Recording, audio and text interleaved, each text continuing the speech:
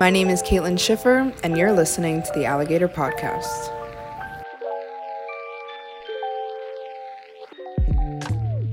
I had the chance to speak with 3 of our reporters on the top stories of this week. Let's hear what they had to say. First, we have Sophia Bailly. She is on the Enterprise desk, and her story this week is on how Jewish students are supporting Palestinian humanitarian efforts. So, Sophia, this concept for a lot of people is a little bit confusing. Can you just tell me a little bit more about your story? Yeah, so I will say that Israeli-Palestinian conflict is very complex, controversial. So for this story, it definitely required lots of research, lots of articles and kind of historical records, but also talking to experts who have ties to Israel and ties to Palestine. So I will say that even though it's seen as kind of a black and white issue, I do think through this story and talking to people who have ties to Israel or Palestine, they understand that it's more of a gray issue than it is black and white. When you spoke to a lot of these Jewish students, what information did they give you? So the 2 Jewish students who were featured in the article have family, friends, or people that they know in Israel right now. So they didn't negate the fact that Israeli safety is important to them, and they are prioritizing, of course, their Jewish heritage. But for them, through their own research and kind of understanding the conflict, they feel that it's important to prioritize and emphasize Palestinian needs right now, just because they don't necessarily have the resources or the humanitarian aid that people might not necessarily understand that. So you were also able to speak to some Palestinian students, and what was the conversation mostly about in regards to how these Jewish students are helping them out? Yeah, so comparatively with different perspectives, one Palestinian student that I talked to has family in Gaza, and one of their cousins' homes was bombed. So they kind of talked about that experience, but they also addressed the fact that Hamas is a horrible terrorist group that no one should be supporting, and they definitely understand the fear and terror that's consuming the Jewish community right now, so they definitely respected and understood that, but they did emphasize that when the news is reporting on the conflict, that the Palestinian civilians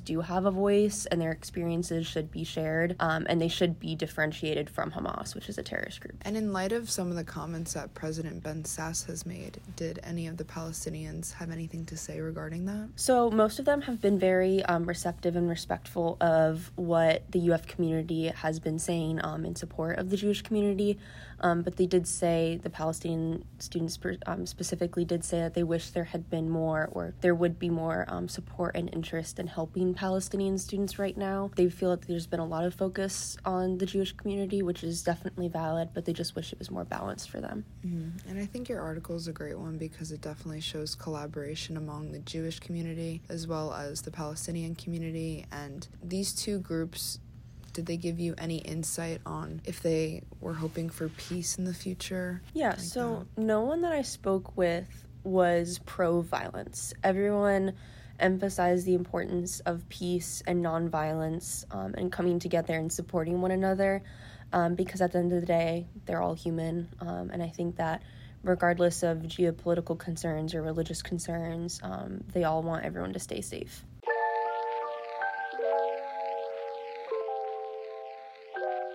For my next reporter, I have Zoey Thomas. She is on the Metro desk. So Zoey, your story this week is on corporal punishment. Can you tell people what that exactly is and what your story is about? Yeah, corporal punishment is physically striking, in this case, students in school as a form of discipline, and it's actually legal in the Florida State Constitution to do that.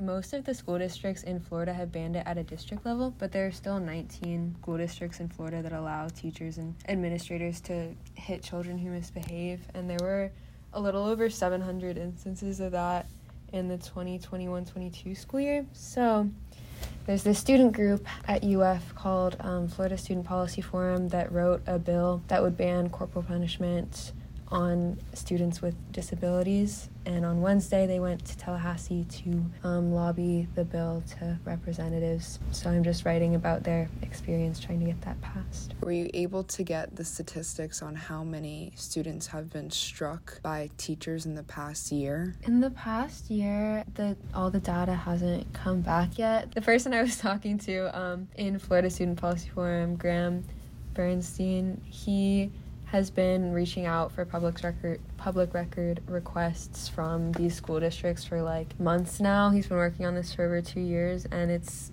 like sometimes slow moving to get information. So the most recent year we have all the data on is 2021-22, and that was like a little over 700, I forget the exact number, instances of it. And that's in the state of Florida? Yeah. Wow, so there's definitely a lot more nationally. Mm-hmm. If that Florida's just 700. So when are they hoping that this bill will be passed? It's slow moving because he was explaining to me that in the Florida legislature, they only meet for 60 days per year. And during that time, it's like go time, and they just try to get as many things through as they can. So even if there's a bill that's like popular or most people do support it, it's not always possible to get it through super quickly. So when I asked Graham if he thought it would go through by the time he graduated, he was like, I hope so, but who knows? So it could be another few years, which is difficult, but that's just how the process works. And so what's contained within the bill? Corporal punishment disproportionately affects kids with disabilities. I don't remember the exact statistics, but it's something like 15% of kids in Florida schools are registered under the Disabilities Act, but like 25% of corporal punishment is on kids with disabilities, so it's like, you know, the numbers don't add up. So this bill would ban the use of corporal punishment on all kids with disabilities. And the other aspect would be any kid who is corporally punished, the school has to have the parents' permission to use punishment on that kid. And that goes for any student with or without disabilities.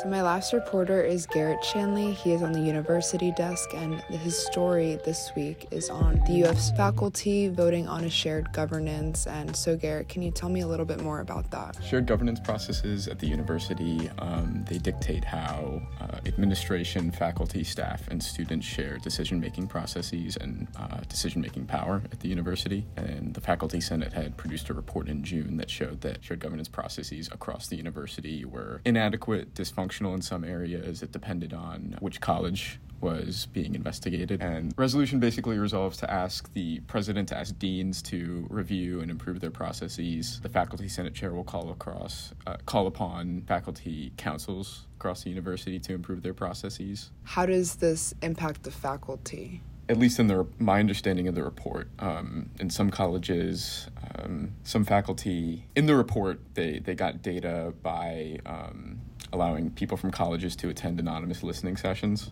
So in those, they could, testify how they felt, how shared governance processes worked at their, college, department, unit, whatever they worked in. And some of the it was anonymous, so people feel comfortable saying what they think. Some of them range from shared governance works at our college to decision-making is too focused at the top and faculty don't have a say in things that they should.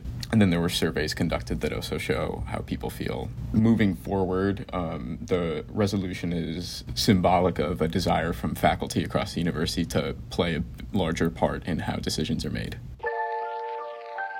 Thank you so much for listening to this week's Alligator podcast. To read more of these stories, visit thealligator.org and check out our specials tag on our homepage. Have a great day.